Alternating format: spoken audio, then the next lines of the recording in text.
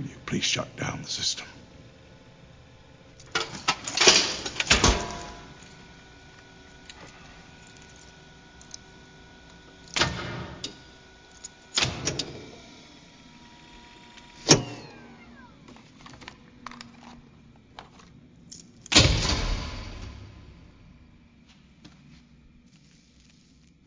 Hold on to your butts.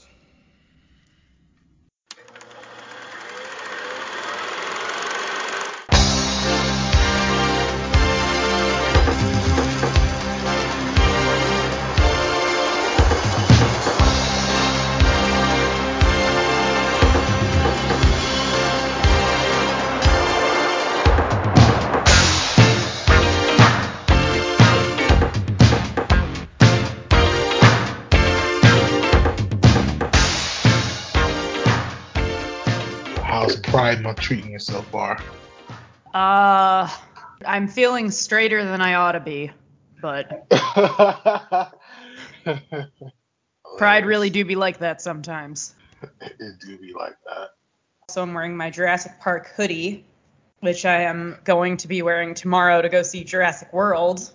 Oh shit! Are you excited for it? I got the press screener, motherfucker. It doesn't matter if I'm excited about it. There it is. There it is. That trailer looks fucking dire. Like, the more I'm looking at it, the more looks I'm terrible. like, ugh. I asked myself, why is the black woman showing her midriff in the Arctic? It's a bird dinosaur. It's going real strange over there, man. Well, I feel like I like the idea of, like, what if we actually had to deal with dinosaurs? Like, this thing happened, right? And we all have to just deal with it now. Is, like, a premise I don't hate. However, that doesn't mean I trust the people who are making this movie to do it right. I'll be very honest. They've only made one good Jurassic Park movie.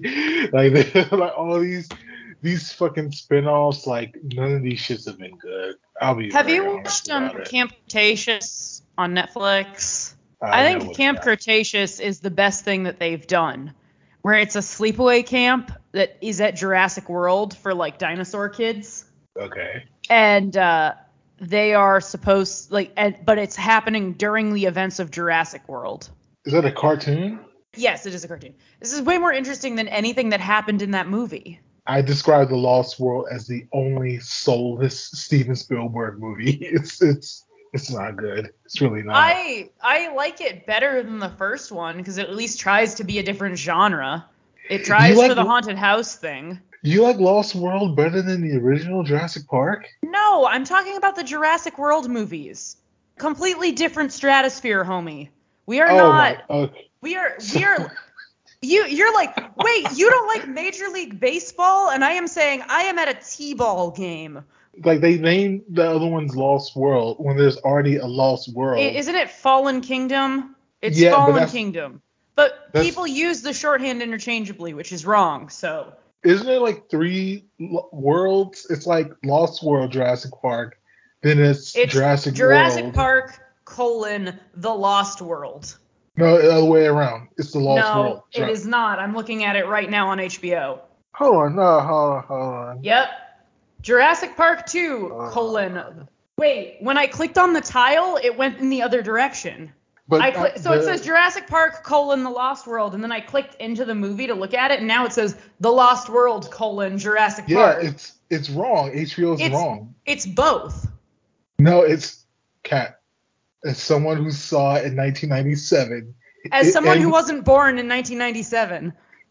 According to the Jurassic Park site on Wikipedia, it has it listed as both ways, and in parentheses, both correct. Happy Pride Month. It goes both ways. I'm wondering if it was perhaps released differently in, like, the UK or whatever, so they're both, like, listed. I don't know. Well, this is America. As much as I wish it fucking wasn't. I don't see it. I don't see it. Anyway, we got mega sidetracked. Extraordinarily sidetracked. Yeah, no, I am talking about Jurassic World, and then Jurassic World, Fallen Kingdom. Fallen Kingdom. So none of these are the park movies. There is no park. We are not talking about parks. No parks. So what's this new one called? Jurassic World: Dominion, I think.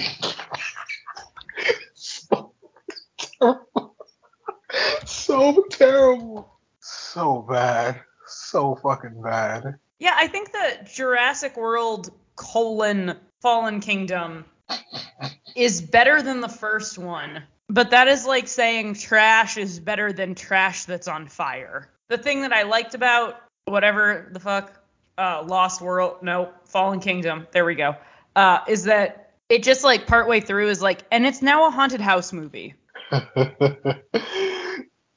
So for my Letterboxd review of Jurassic World Fallen Kingdom, I don't know if Fallen Kingdom falls into the good bad movie category because it's absolutely terrible, but I can't turn away.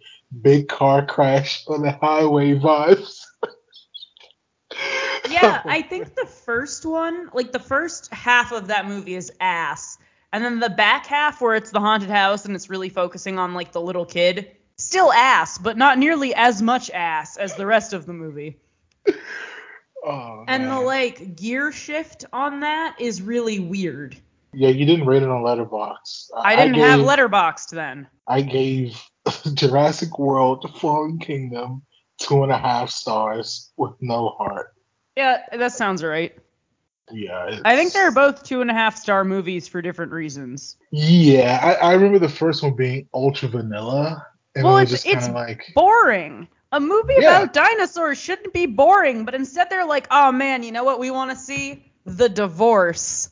You know what I didn't want to see? The divorce. But also like this very like horrible rattled performance of Ian Malcolm, like as this like changed man who's like a shell of himself.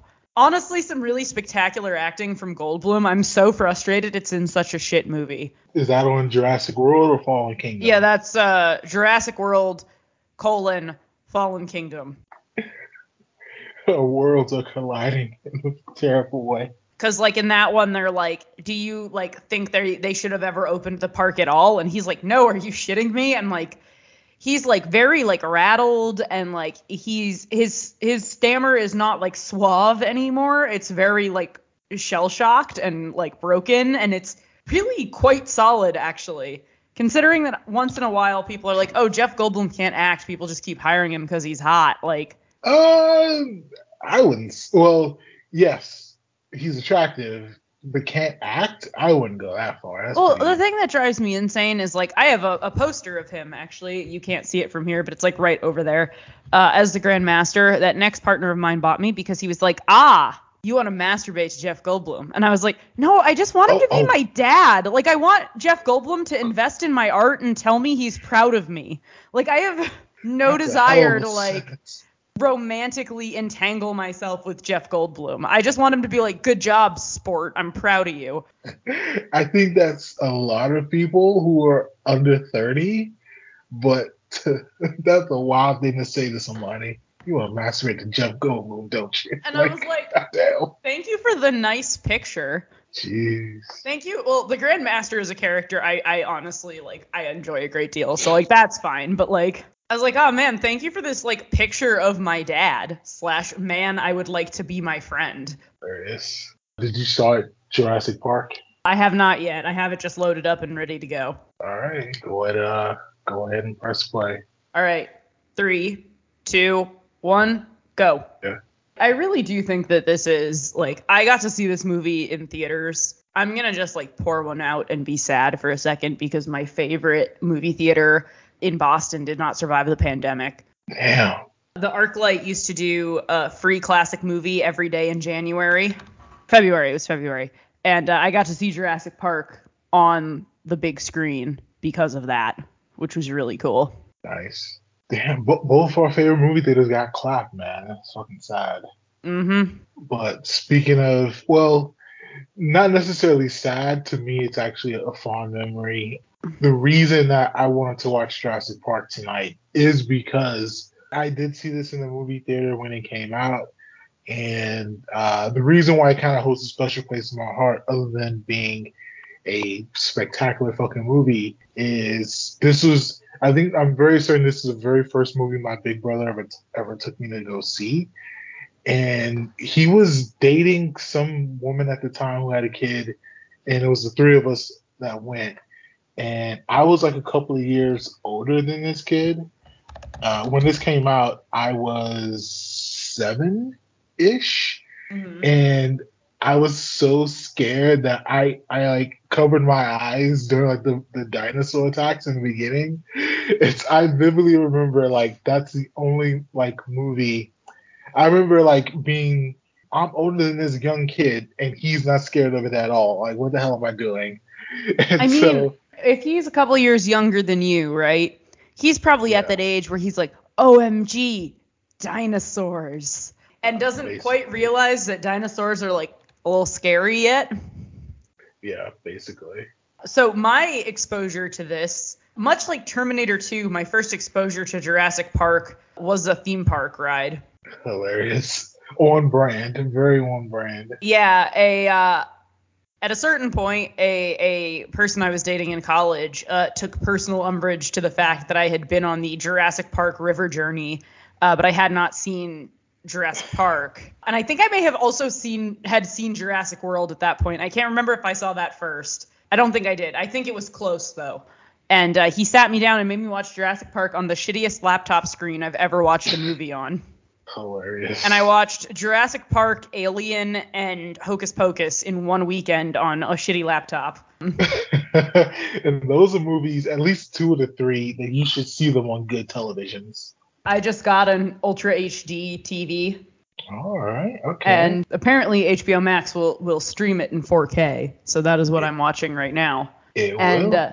It is beautiful. But also they're doing the shoot her. And you can like see this man's plaque. I could take dental impressions of that man just by looking at him in HD. The funny thing is, when we saw this in the movie theater, we were actually late and we missed that scene. Ha! So, like, when we got to the theater, we came to like when the capitalist lawyer went to the island. That's the first scene I saw this movie. It wasn't until after that I found out that another black guy got clocked in this. So it's really interesting because the breakdown of who dies in the book is very different. Talk about it a bit. In the book, some of the characters are the same that dies. I believe Ian Malcolm dies. Let me explain how it starts, though. It starts with these little tiny dinosaurs getting on the back of a boat and making landfall in Brazil and eating babies. Oh, my. Like breaking into a hospital and eating babies. All right. So, like, that's kind of the thing that we're dealing with here. Just for like context here, I do think that's kind of important. And The Lost World is actually based on a novel as well. So, like, you can blame Spielberg a little bit, but, like, some of this is just the shortcomings of the source material. Yeah. And I do think that's worth just, like, acknowledging here. I think The Lost World works a lot better as a book than it does as a movie, because it's a lot more about, like, looking at screens to find the little girl's tracking beacon than it is, like, doing things. They blow up the island, but there are already some that are, like, have gotten away. Hammond dies, and it's, like, pretty gross and aggressive. He's picked to death by like thousands of little dinosaurs. Jesus. Basically, like everybody who works on staff dies. Malcolm is severely injured. Spends the rest of the novel slowly dying. He also has a lot of like weird morphine-induced like rants and screaming. That's a little on brand for Gobo. Yeah, I was gonna say I remember him like screaming a lot. And power runs out because they're using a backup battery. The Velociraptors escape. Dr. Wu dies. Grant and the children finally like get back to where everybody is. Then the thing happens, and then they find out that they can have eggs. Hammond gets picked apart by like a pack of Procompognathus. Oh, for shizzle. Yeah. And then they realize, oh shit, frogs can transition if there aren't enough of either species, like, or either gender. Shout out to Bride, man. So some of them flipped into a different environment, so they thought they got all the dinosaurs, but they only got all the adult dinosaurs. There's still a bunch of baby dinosaurs running around. And then they raise the island with napalm. There are a bunch in the Costa Rican jungle. Yeah. So there's just still dinosaurs. The end. Imagine Spielberg doing a movie where kids get disemboweled by dinosaurs and napalming an entire island. The kids are fine. The kids still make it. You said in the hospital. Oh, babies. Yeah, okay. Yes, well, babies die. I misspoke.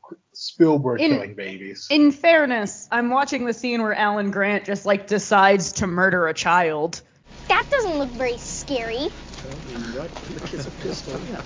More like a 6-foot turkey. A turkey, huh?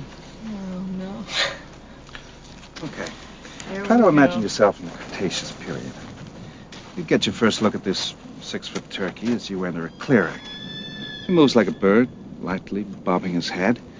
And you keep still because you think that maybe his visual acuity is based on movement, like T-Rex, and he'll lose you if you don't move. But no, not Velociraptor.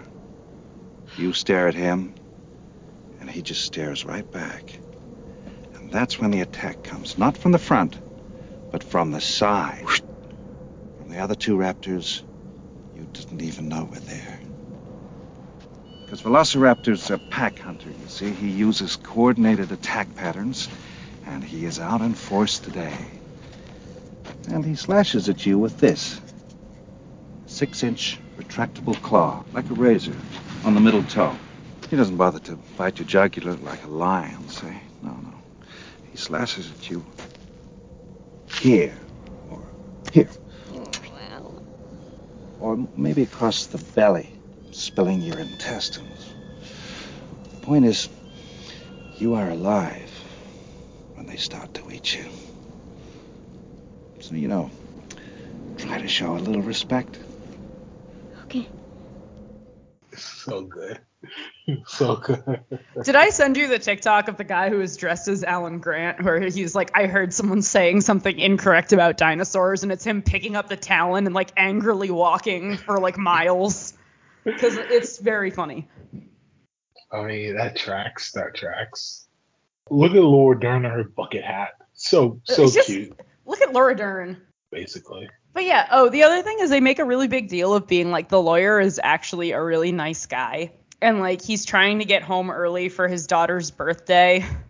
That's miles apart from this fucking And, guy. like, he is basically just there because, like, it's his job. And he has been telling Hammond this is a bad idea from the start. But seeing as Steven Spielberg named the robot shark from Jaws after his lawyer, I think it's safe to say he's maybe not the biggest fan of lawyers. In this movie and in The Lost World. We just be watching him die, I guess. Hey. Spielberg does not have time for capitalists. He really just does not. No, but he also, like, he kind of does. Because in a bunch of ways, like, John Hammond, even though, like, this is a mistake, is still presented as this, like, altruistic, like, guy. Yeah. Like, he very much is the benevolent capitalist who has made one mistake. Yeah, it's a very big mistake, but yes, absolutely.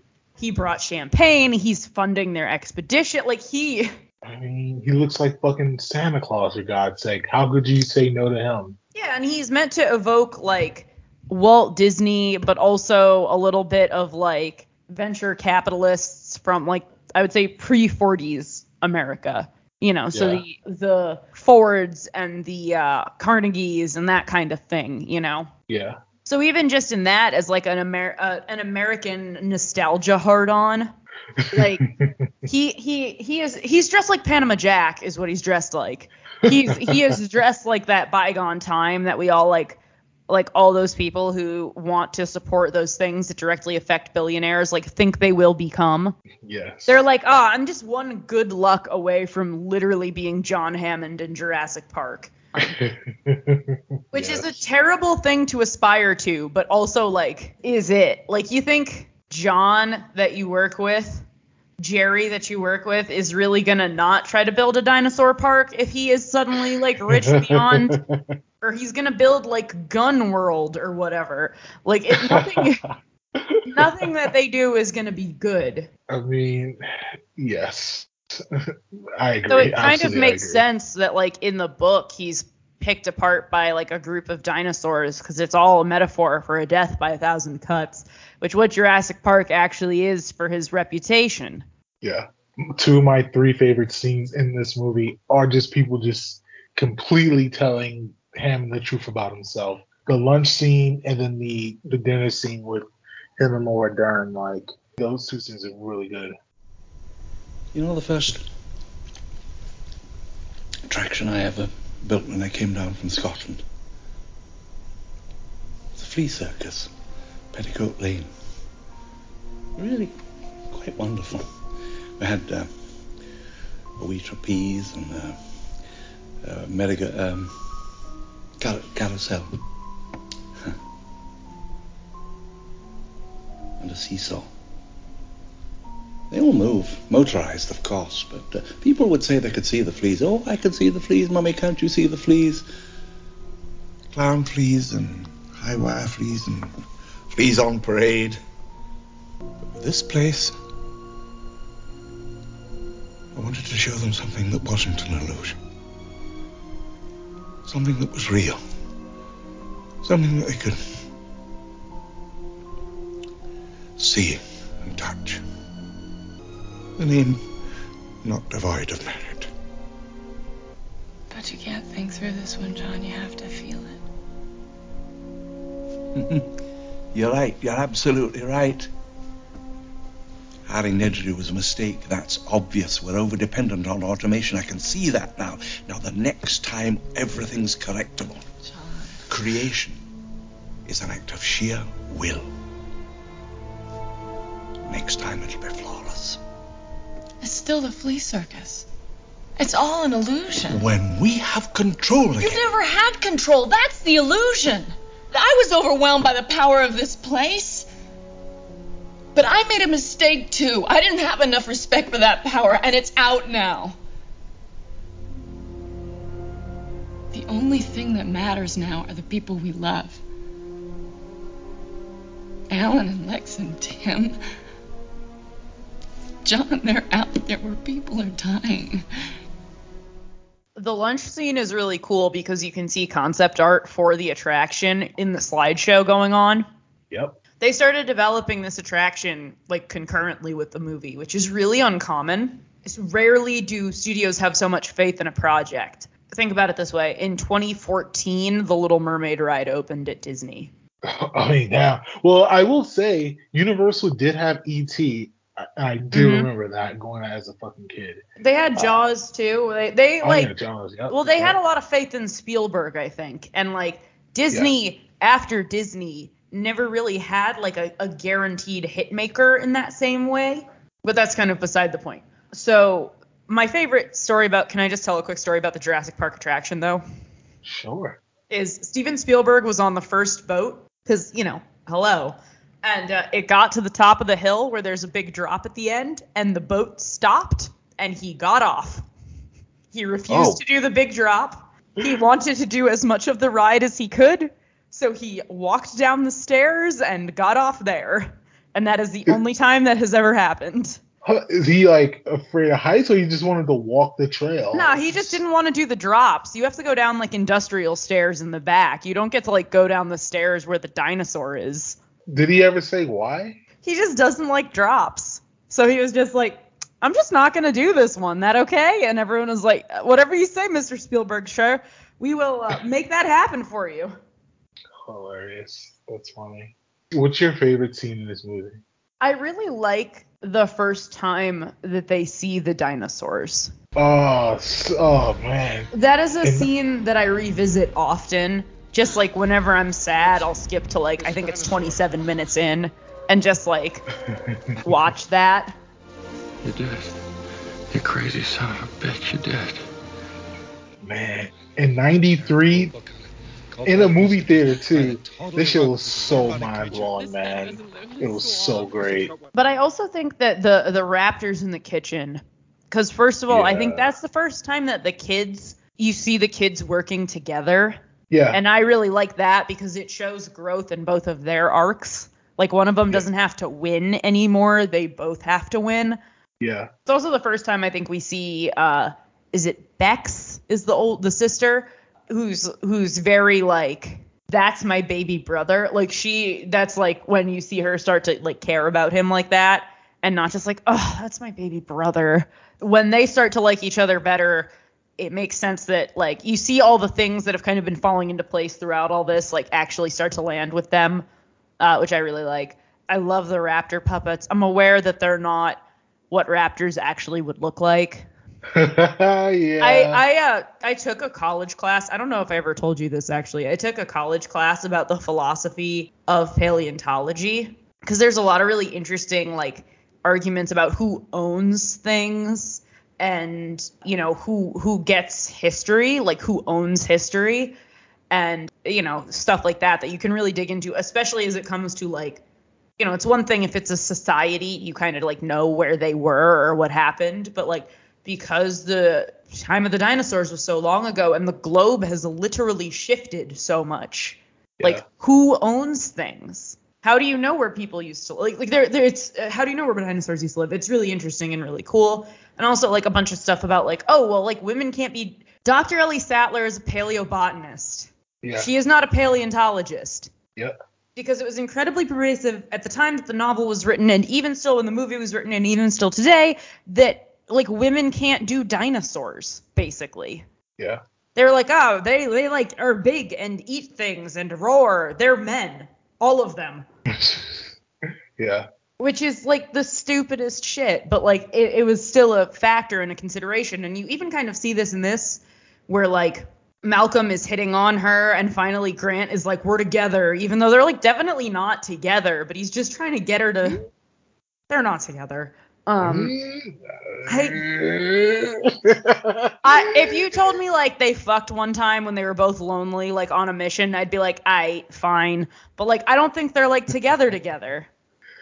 I think their relationship at the end of the day reminds me a lot more of like me and Matthews than me with any of my other like any romantic partner I've had. Have you seen the third Jurassic Park? No, and I won't. They confirmed that they were a thing. Oh, okay. Well, so I believe that Jurassic World 3 has been retconned. Jurassic Park 3 is retconned. Jurassic Park 2 is retconned. And Jurassic Park 1 ends with them choosing to open the park anyway, because in Jurassic World they say that the park was open for a while and then a bad thing happened and all the dinosaurs ate people and they died. Oh, I'm not watching Jurassic Park 4, so I'm going to believe you're telling the truth. Jurassic World 3, which is the 6th Jurassic movie total. Oh my god, it's such a juggling act with these shitty movies.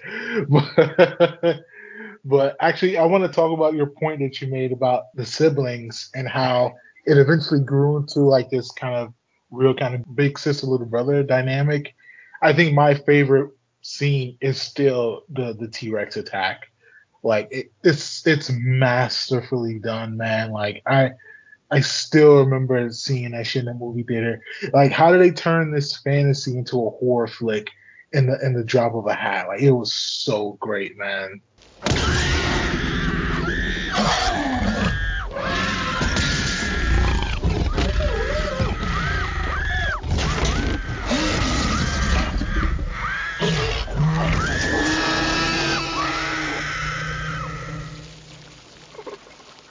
It is great, and the little subtle things that they do, like with the water, the way that the water has turned from this like weird, flirty, kind of invasive thing to like an arbiter of like actual pants-shitting terror. Yeah, I think is really cool. Yeah, that became a pop culture like staple. Yeah. Oh yeah, no, there are a couple movies, and Jurassic Park is one of them, where I feel like I've seen the movie parodied numerous times before I saw the whole movie. But I'm trying to think of how to phrase this like exactly right. Some of the horror of the Jurassic movies are just how long it takes people to learn. Well, that makes sense. I agree. I feel the same way about the Jurassic World movies, except the Jurassic World movies don't frame that as horror. Like, they still frame, like, the girl who was in charge of the theme park who, like, really believed in the mission as, like, she's a good like she's one of the good ones, and I'm like, this is directly her fault. Like, people are dead because she was good at PR, and now they are here. Like, oh man. But she's still like framed as a good character and like a good person, and like, no, at the end of this movie, John Hammond is framed as a guy who made a really terrible mistake. He's still kind of a good person in like the eyes of the movie, but like, this is considered a really terrible mistake. Yeah. The only character that I feel has any sort of redemption arc in the first Jurassic World movie is Blue, the Velociraptor. Because she's being all sassy and insubordinate, and she's like, you're not my real dad, Star-Lord, And then he's like, you're right, like, I'm not your real dad. Go do whatever the fuck you want. And then at the last minute, she's like, you're not my real dad, but I care about you. And it's like, great, thank you. Hilarious. Like, I like Blue. Blue's good. Apparently, Blue has a child in this new movie, and her name is Beta, or his name. I don't know the gender of this dinosaur. I'm not here to assume anybody's gender. Happy Pride Month. Am I gonna do an edible and write a review of this movie? Of course you are. It's really starting to look that way. Sadly, Kit Kat Chinetti did not enjoy the edible. In fact, no edibles were done. In her 1.5-star review of Jurassic Park, Dominoes, less men talking, more dinos, please. And she went to go on to say, and I quote, Jurassic World Doritos Los Tacos was far and away the most boring thing I've sat through in a long while. Back to the show. Which one is the movie where the guy is fleeing, but he's double fisting margaritas? First of all, that is icon and legend Jimmy Buffett. And that is in the original Jurassic World, because it is canon that there is a Margaritaville on Isla Nublar. Nice. And that is listed as a location on the Margaritaville website. There is a video of Jimmy Buffett as the bartender at that bar playing with dinosaur puppets, and I think about that a lot.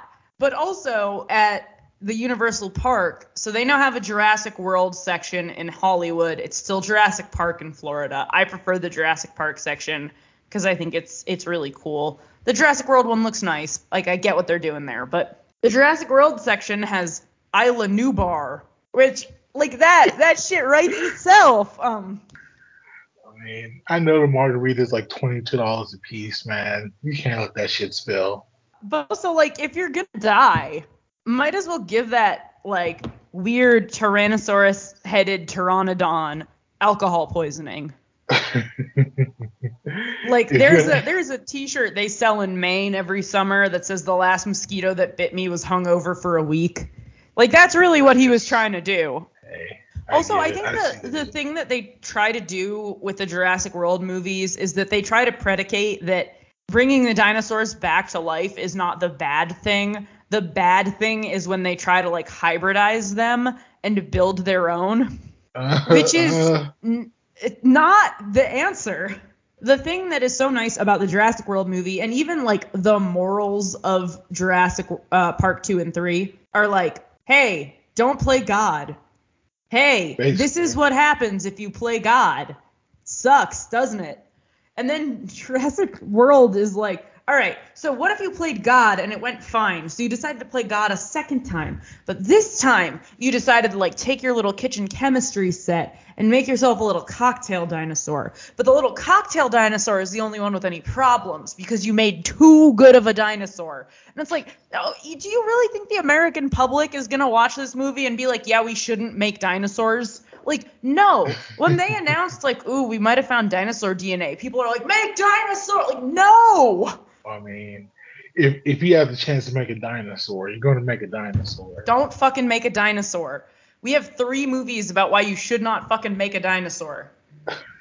I mean, Ian Malcolm had the real question. Everyone wants to make one, but you didn't start to think, should you make one? Listen, if I could ride a Triceratops to work every day, I would not be terribly mad about that. But also, you know what a Triceratops isn't going to do? Eat a Let person. you ride it. They might step on a person. They might accidentally gore a person with one of their big horns, but they're not going to eat a person. Sometimes cars run over people too, and we don't ban cars. I'm here for sensitive, thoughtful Triceratops ownership, okay? So, Kat, you're going to be John Hammond 2K22. No, I'm gonna be more like the head of the vampire family from Twilight, where I'm like, well, we're vegetarians, so it's fine. We're gonna get you a white linen suit with a straw hat, and that's gonna be your outfit for the whole summer. Wait. So you have the straw hat already. We just gotta get you the white linen suit next. Yeah. So anyway, if you want to back us on the payment platform of your choice. Hilarious. We're here for that colonizer energy this summer, I guess. Enter into everything with the confidence of a mediocre white man who brought dinosaurs back from the dead. Who happens to look like Santa Claus. Live from an undisclosed location in a basement in New York City, it's me, Krang, ruler, mayor of Dimension X and the producer of the hottest new pod in that dimension or this one, the Shredhead Pod, starring the Pelagian Baddie, aka Google Chrome Dome, aka Ado Nobu Nigga, aka my best friend, Oroku Saki, aka the Shredder. And we put aside our differences with the Ninja Turtles to be your weekly source of hot takes, sports, and entertainment news. Stay all the way and hear who Saki has named as his Cretin of the Week, and find something valuable in the Shred Commendations. So we'll see you on Apple, Stitcher, Spotify, or wherever your pods are casts. The Shredhead Pod is a member of the Hyphen Podcast Group. Well, speaking of Spielberg attached things, Back to the Future. I love this movie. Tell us why you love it. So, for me, it's like the quintessential sick day movie. Okay. Like, you're homesick, what do you want to turn on in case you fall asleep in the middle and you can wake up and know exactly what's going on? It's Back to the Future. And so I actually saw this movie for the first time, I think, in Spanish in the Dominican Republic. See. And the thing that's really funny is you can track it really well visually. You don't really need to, know what's going on to know what's going on. Yeah. Like this is pseudo-related, I promise. My grandmother spoke very little English. She mostly spoke Italian, and she really loved My Name is Earl because she could tell everything that was going on in the television show My Name is Earl based on the physical comedy of the characters. Yeah. But because every character was kind of overacting and doing big expressions with their faces and their bodies, she could tell what was going on. And that's Back to the Future does that too, except it's like a lot more palatable. Like it's a very, obviously Christopher Lloyd is doing the most. But like that kind of works with who he is, and because Marty is kind of doing the least, it works. But also, I gotta say, why are they friends? Why not? Okay, when you were in high school, how many 70-year-old white man friends did you have? Did you have any friends that were considered disgraced scientists and possible enemies of the state? I don't think I had friends over fucking 30. Anyway. So I just want to know. So are you saying we need the pre to the future movie? Is that what you're saying? No, I just need one throwaway line that was like, I taught Marty to drive, or something. He interned at my laboratory one summer. I helped him with his biology homework. Whatever. But regardless, I think the movie is really, first of all, just you can learn everything you need to learn about the movie from that opening pan scene. Oh yeah, definitely. So I feel like this is something that Zemeckis is still really good at, even though the movies he has employed it in are not really good, where he'll do these tracking shots in the opening, and that's like all the world building you get, but that's enough. Yeah. He does it in his weird, creepy animated movies. You know everything you need to know at the end of them. Yeah. And like that's kind of very artful. Like that's not an easy thing to do. You know, and then sometimes he does it too much, like in his version of A Christmas Carol, where every ghost gets a pan shot to establish what they're doing. And by the end of it, you're like motion sick. But I don't know. Some of it's also the soundtrack, the like aesthetic that's almost dated, but because it's a little bit off the wall, it's like a fantasy version of the 80s, even though it's still very 80s. Yeah, it's like almost too 80s. Like this is like so super heavy 80s. Yeah, it is. But it also like everything about it seems just slightly like a dad being like describing the 80s. And because of that, it like gives it this weird fantasy quality throughout. Yeah. The tightness of the plotting of everything in it, much like in Jurassic Park, I think like no moment is wasted. Very much so, yeah. I think it's like an hour 45. It's not a full 2 hours, I don't think. 116 minutes, so right. Just under 2 hours. Yeah, you get all that in under 2 hours. Yeah. Like even Jurassic Park, which I love, like it's a long movie. I like it. I will watch it, you know, whenever I come into a room and it's on, I'll sit down and watch it. But like the fact that you get all this action, you get this like pseudo romance that has to become a real romance. Even like Biff Tannen in this movie, I like so much better than Biff Tannen in 2 and 3. Oh, hell yeah. Yeah. Because like the idea that Biff Tannen basically becomes Donald Trump is funny, but like I don't think that is how he's really set up. Yeah. Yeah. You know, so I like the idea that he's a kid who like basically seems like he can't even read.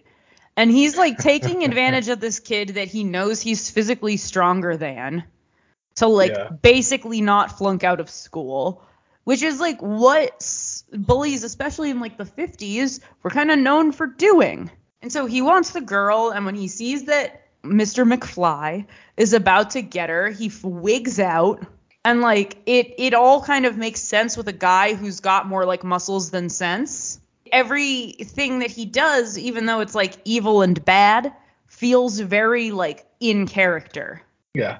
And same with the mom, and like nothing about it feels like he had to like suddenly do something to fix it. I think the one character people may have issue with is George McFly, but I actually don't, because I think he's a little bit of a caricature of like super anxious people. But if you've met anxious people, you know that they act like that sometimes. Lorraine, my density has brought me to you. What? Oh, what I meant to say was... Wait a minute. Don't I know you from somewhere? Yes, I'm George McFly. I'm your density. I mean, your destiny. Also, like he's like a kicked puppy.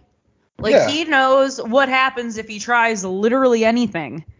Yeah. And he's just been hit one too many times. He doesn't want to do that again.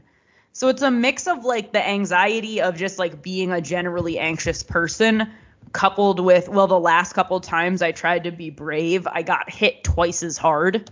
Yeah. Like it's a very, like I get it. And I think Crispin Glover does a really good job. He's a very weird man. He's a weird man. Is he bad weird or weird weird? No, he's just like, I think he like lives in a castle in Scotland and like only comes out sometimes and like doesn't really make movies anymore. He doesn't like know how to be a celebrity. He kicked David Letterman in the face one time. Oh wow. Yeah, if you Google Crispin Glover, the first thing that comes up is what happened with Crispin Glover on Letterman. Jesus Christ. But then he like was like, I'm retiring. I'm only gonna do like art that is like art. And then he did the Charlie's Angels movie in 2000. So like it. The bills gotta get paid, man. Yeah, but also like he was younger than Michael J. Fox when he was in Back to the Future. I was looking at those ages. That's so funny. And speaking of Michael J. Fox, this movie it does not work if Eric Stoltz is still Marty McFly. No. Oh, absolutely Like, not. Have you seen the deleted scenes? Yep. They're fucking terrible. Oh my god. Yeah, no, they're not good. I'm trying to describe like how good this movie is in a way that doesn't sound like terribly cliched, and I'm honestly really struggling because like you buy in pretty much immediately just because the tracking shot is cool and the music is great and you're like, yes! And then like Michael J. Fox is incredibly charismatic. Doc is just like weird, but you care about him, but then he is immediately dead. But then he's immediately brought back. Well, because it's the past. Yeah. So you have to watch him try to reestablish his relationship that like by the time like we realize like when he goes to try to talk to Doc to reestablish his relationship with him in the past, like you realize they must have had like a years long friendship. Yeah. Like I don't know if he like taught him 7th grade science or what, but like they are clearly people who have known each other for a long time. So you also get to see him struggle with the fact that his friend isn't his friend anymore. But also, like, he's 16 and he's got stuff to do. So, like, there's all this stuff that's still really well encapsulated in this, like, frenetic energy of being 16. He does a really good job of capturing the franticness of teenagerness. But also, like, when he gets a chance to, like, claim credit for Johnny Be Good, totally just, like, that, yeah, that's, I think, the thing that has aged the worst in this movie. Yes. But, like, he still takes that chance to, like, enjoy himself because, like, that's what teenagers do. He's like, this is the most important, like, day of my life, and if I screw this up, then I will have never been born. Oh, but wait, I just learned how to play this cool song on guitar. Like, and that all seems very appease, you know? Yeah. It's perfectly balanced. It's perfectly paced. It's an 80s movie, but it doesn't really sink into the cocaine-ness of the 80s, which is really remarkable for a movie about time travel. It has enough sentiment and enough heart that you really buy into all the characters, too. Whoever pitched the script initially, probably on a bunch of coke. He's like, what if we went back to the future? And people were like, no, you can't. That's not how time works. And he's like, no, it is. Let me explain. Then he's like, and then he tries to fuck his own mom. And everyone's like, and then everyone like sobered up and looked at all the notes and we're like, okay, what if we moved it a little bit like this way and then did a little bit of that? Like the next morning they put all the note cards in the right order and like actually Spielberg involved as well. Oh, yeah. It feels weird in a lot of ways to say things about Zemeckis because of the weirdness of Zemeckis' later work. He really got caught up in the like beautiful toys like mindset, and I feel like Ang Lee has too in his own. Like a lot of the directors that are like older now, mostly older men, have like gotten very caught up in like what can I do that I can't actually do. And so Ang Lee like creates these hyper weird narratives in a hyper realistic high frame rate that like no movie theater can actually show in the way that he intends. And Zemeckis does all these weird animation things that somehow has like taken the entire heart out of the story by accident. And like this movie has so much heart. All of his early movies have so much heart. I would say Roger Rabbit has that heart as well. But also I think Roger Rabbit is the beginning of the end for him because that's when he starts leaning into those playing with those toys. We got Death Becomes Her, which is a little bit what you're talking about, and Forrest Gump, which is Forrest Gump's entertaining, but it's pretty wild.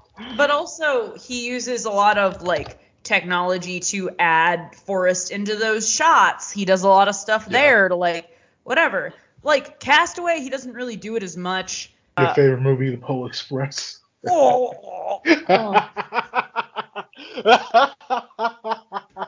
But like that one, Beowulf, Welcome to Marwen, even The Walk, which is actually pretty good, but is entirely done on these like weird CGI sets.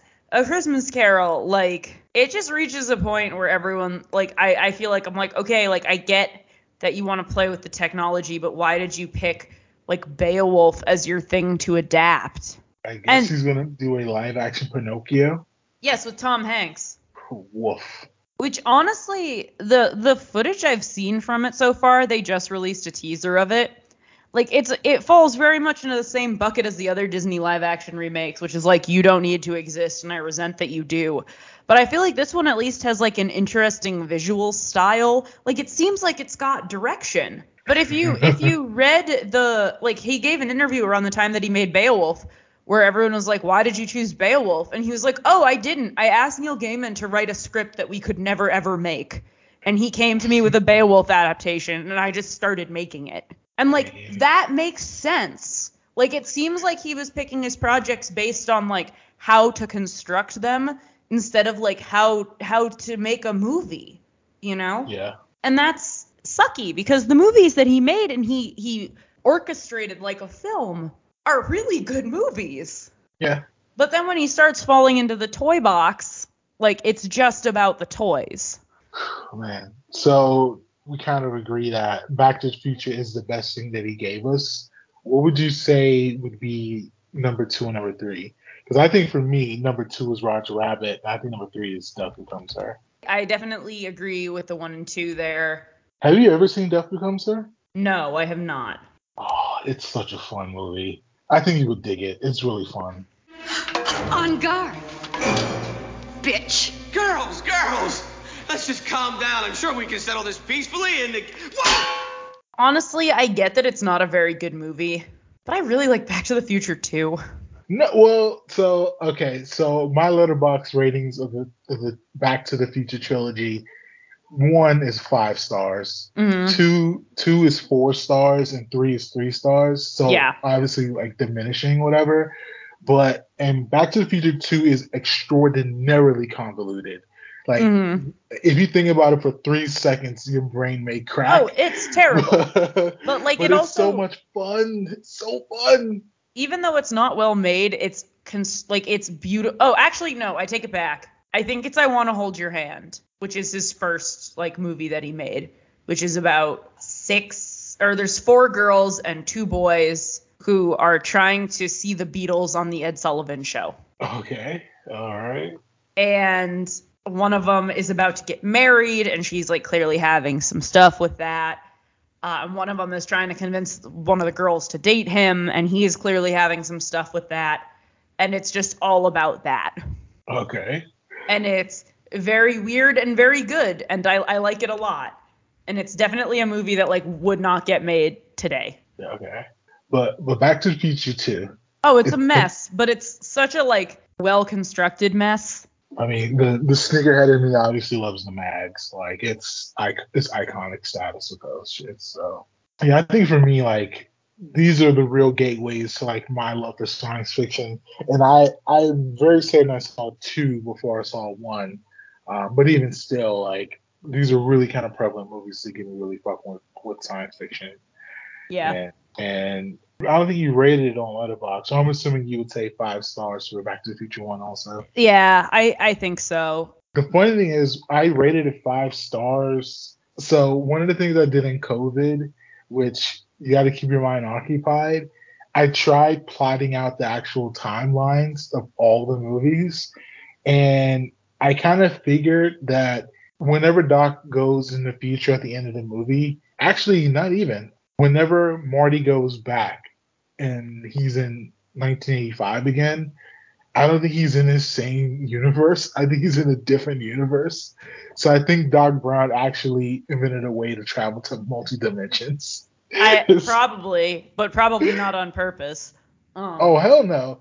Because at the end, when he goes to the future, in that dimension, Marty and Lorraine are technically gone. And so, but when they go to the future, they just have this whole life. So I think they went to a different universe. And I think because that 1985 version of Marty travels in time, he is then trying to get back to his version of 1985. And so he's create like an infinite time loop of different Martys trying to get back to their different realities. So, I plotted out all three movies and Back to the Future 2. It's so convoluted. That's so definitely similar to what a different friend of mine did, where he plotted every scene of the MCU in chronological order. Okay. But like some movies have scenes that take place in like, if you look at it, there's like literally like some scenes are 30 seconds and they're completely out of context of the rest of their films. It's very cool, but it's like a spreadsheet. Okay. I mean, that's pretty intense. Yeah. He runs a podcast called Escape from Vault Disney. We've never like met, but we're like internet friends or internet friendly, I guess. We've spoken. I don't know. What do you call someone when you have fairly regular Twitter correspondence, but like you're not like friends? Like we don't like DM. Like I don't know. Whatever that is. Internet friends. That's kind of what it is, I guess. My daddy's podcast is called Hyphenation. It's the world's greatest podcast. Barack Obama approved. On Hyphenation, my daddy talks about all kinds of cool things. And sometimes I'm on the podcast too. Sometimes he has his friend Marcus on. Sometimes he stays up really late and he's tired the next day. But it's worth it. But he loves this podcast and I love his podcast. So I really want you to listen to Hyphenation so Daddy doesn't get sad. He really doesn't get sad though because he has me. Oh wait, please listen to Hyphenation. Thanks y'all. I love the podcast, so please try to join. But if you know him. Perfect. Thank you. Can we hear it now? But speaking of things that we need to keep in rotation, because this is Pride Month, and we are a movie podcast, or so we think we are, I wanted to get a couple of your suggestions for some flicks that people should be watching this month. And not only this month, but, throughout the year. So what are a couple of queer-coded movies that you would recommend for the folks to watch? So I have 3 movies. They are all documentaries, and they're all available on streaming that I think people have right now. And they should be watched by people. One is Paris is Burning. HBO Max has the Criterion Collection remaster, which I don't think is done in 4K, but I think it's in 1080p, and it's beautiful. Yeah. Like, it is, like, painstakingly well done. They even, like, remastered the whole soundtrack. It's really good. If you've seen it before, like, go see it again with these brighter colors and, like, the better mixed music. Like, it's... Whew. Yeah. So for those who don't know, Paris is Burning is this documentary that followed these ballroom attendees in the 80s in New York City and how they built up ballroom culture. And if you ever watch Pose, even though Pose is fiction, it's quasi based off these individuals. And also, RuPaul's Drag Race references it all the time. So if you have watched RuPaul's Drag Race and wondered what there's a episode where the queens all read each other, and RuPaul will go, in the grand tradition of Paris is Burning, reading is what? Fundamental. Like, its fingerprints are all over queer culture, the club scene itself and the documentary. And it's worth, I think, really investing in. Yeah, we both gave it 5 stars on Letterboxd. When I reviewed it, I wrote gritty, beautiful, and heartbreaking, because it's all 3 of those things and much more. So. But also, if you enjoy any of the party aspects of Pride, pretty much all of those were taken from ball culture. Yeah. Show some respect. The other one that I have, this is actually a mini-series, and I feel like it did not get enough attention, also on HBO Max, is The Lady and the Dale. The Dale was a car that was being pitched in the 70s, and it was maybe a scam or maybe just poorly run. Who's to say? But the founder of the Dale automobile was a trans woman. Oh, yeah. And a lot of it is about some of her life and her as a person and maybe being a huckster, but a lot of it is also about how unfair her treatment was by the justice system when it did finally catch up with her. Okay. And also a lot of it is about Tucker Carlson's dad being a shit. I mean, that tracks. Because he made it like a personal mission to ruin this woman's life. and it's really well done. It's also made by like the executive guy on it. I don't know if he's the director or just like the guy who like compiled all the stuff. Is from New Hampshire. It's I think 4 parts. It's really good. It's worth checking out in my opinion. Also, I went for documentary stuff because I feel like there's been like a boom in like, oh, blue is the warmest color. Oh, I watch Euphoria, like whatever. Like, Yeah. I'm not really here to do that. Yeah. I'm going to go independent cinema for my pick. So I'm going to go opposite of that. I feel like the last one is going to be Howard on my list. This is on Disney Plus. It's about Howard Ashman, who wrote a bunch of your favorite Disney songs and died of complications from HIV/AIDS. His story is really heartbreaking and sad, but also like he was able to share so much beautiful music with the world, and like Disney, which is a company that now unfortunately like can't get out of the idea, like they've done some things that are pretty homophobic. I do think they're starting to move in the right direction. But like they took a chance on like a very known out gay man in the 80s, and it is the reason that we have the Little Mermaid soundtrack. It is the reason that we have Beauty and the Beast. It is the reason we have Aladdin and all these other soundtracks that you love. Yeah. But it still happened the way that it happened. And it's a really beautiful documentary. It's really tastefully made. And I think that, you know, it's important to remember the people who came before. And like Paris is Burning and Lady in the Dale are about that a little bit. But one of the things that I really just like about Howard, though, is like it's a mega corporation shying away from telling its own queer history. Yeah. And going so far as to say this is family friendly, actually, because there are families that look like this, and that's okay, which is not insignificant. I'm also going to throw out there, this is a mockumentary, and we've talked about this at length on the show before, but like, go watch The Watermelon Woman, you heathens.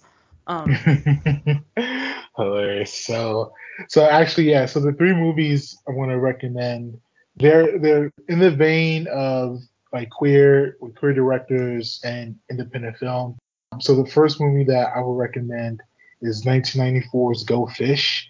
That movie is directed by Rose Trochet, and it's about these this group of lesbian friends, and 2 of them are kind of in these sort of weird situations to where they're kind of transitioning out of sort of bad relationships, but they end up together, and it's not necessarily hijinks ensue, but this movie is actually extraordinarily funny. It's really witty, really well written. It's shot in black and white, so like the 1994 black and white, you can kind of think of like Clerks or whatever, but it's actually funnier than Clerks and a little bit smarter than Clerks. So I recommend 94's Go Fish. Go Fish, you can actually stream it for free on Tubi or Pluto TV. The next movie I'm going to recommend is the exact opposite of that, and by the title you can tell. It's called Totally Fucked Up by Greg Araki, and I'll let you hear how he describes how he directed this film. He called this movie a ragtag story of the fag and dyke teen underground, kind of a cross between avant-garde experimental cinema and queer John Hughes flick. It's it's like really out there, but it's really dark, but it's at least an honest portrayal of kind of what sort of destitute, poor, queer folks kind of were going through in the early 90s. So I would definitely recommend Totally Fucked Up. I don't think you can actually stream it anywhere. I think you have to, maybe on a bootleg scene or something like that. But if you can find it, I would definitely recommend finding that one. It does look like you can stream it on Amazon. You can buy it on Amazon and Canopy as well. Okay, cool. And the third movie that I'm going to recommend is from the year 2000, and it's called The Broken Hearts Club, a romantic comedy. And this came out in 2000, and I legit have not seen this since 2000, 2001. And I rewatched it yesterday or the day before, and I don't think I've ever seen at least this early to where it was basically a gay rom-com. And one of the things kind of in the 90s to where if you wanted to have kind of mainstream cinema, you had to have like queer men. They had to either be virus victims or hags to straight women. And so they were never really given depth. And the Broken Hearts Club, it's about this group of gay men in LA, but they all have a lot of heart and a lot of depth to what their relationships are to each other and to who they are in general. I think the movie, even in itself, I don't think it kind of recognizes even what it has, because there's one plot point where Zach Braff, of all people, who has bleached hair and wearing Jinkos the entire movie.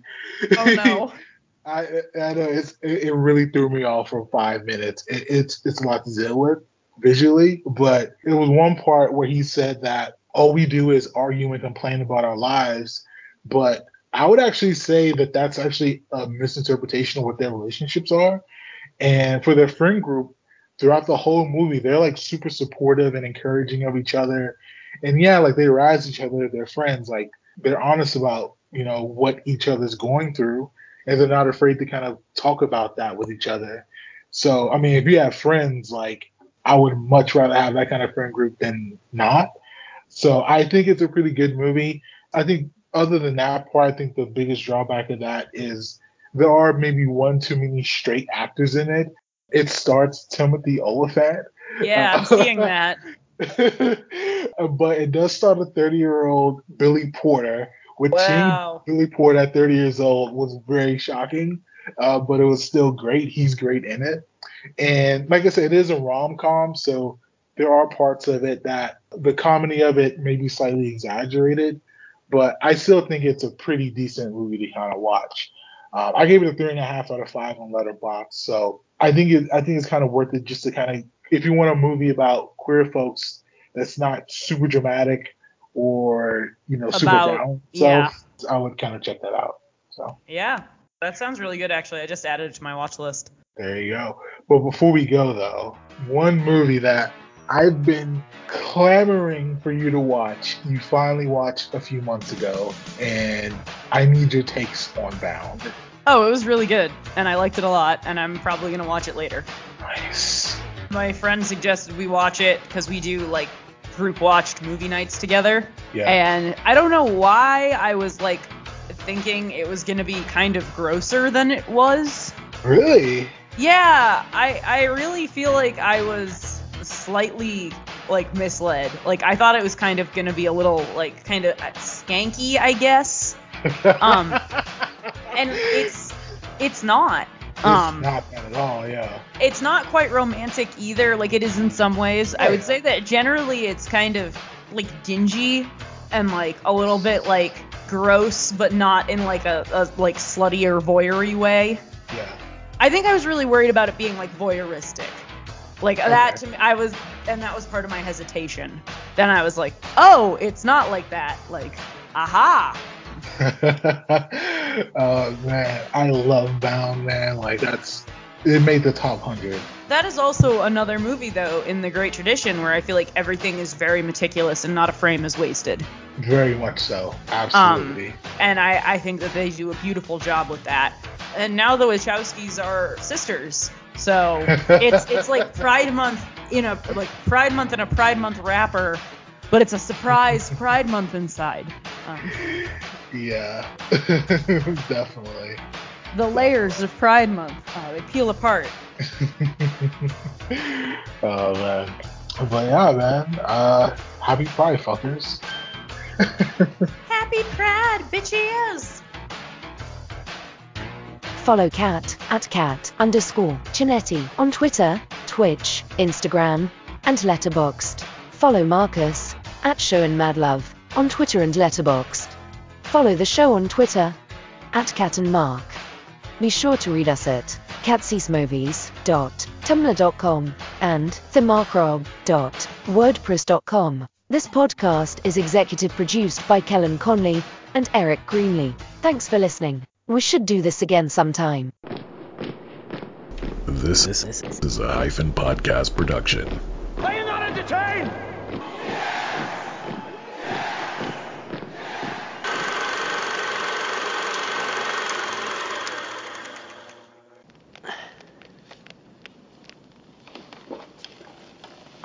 I guess you guys aren't ready for that yet. But your kids are gonna love it.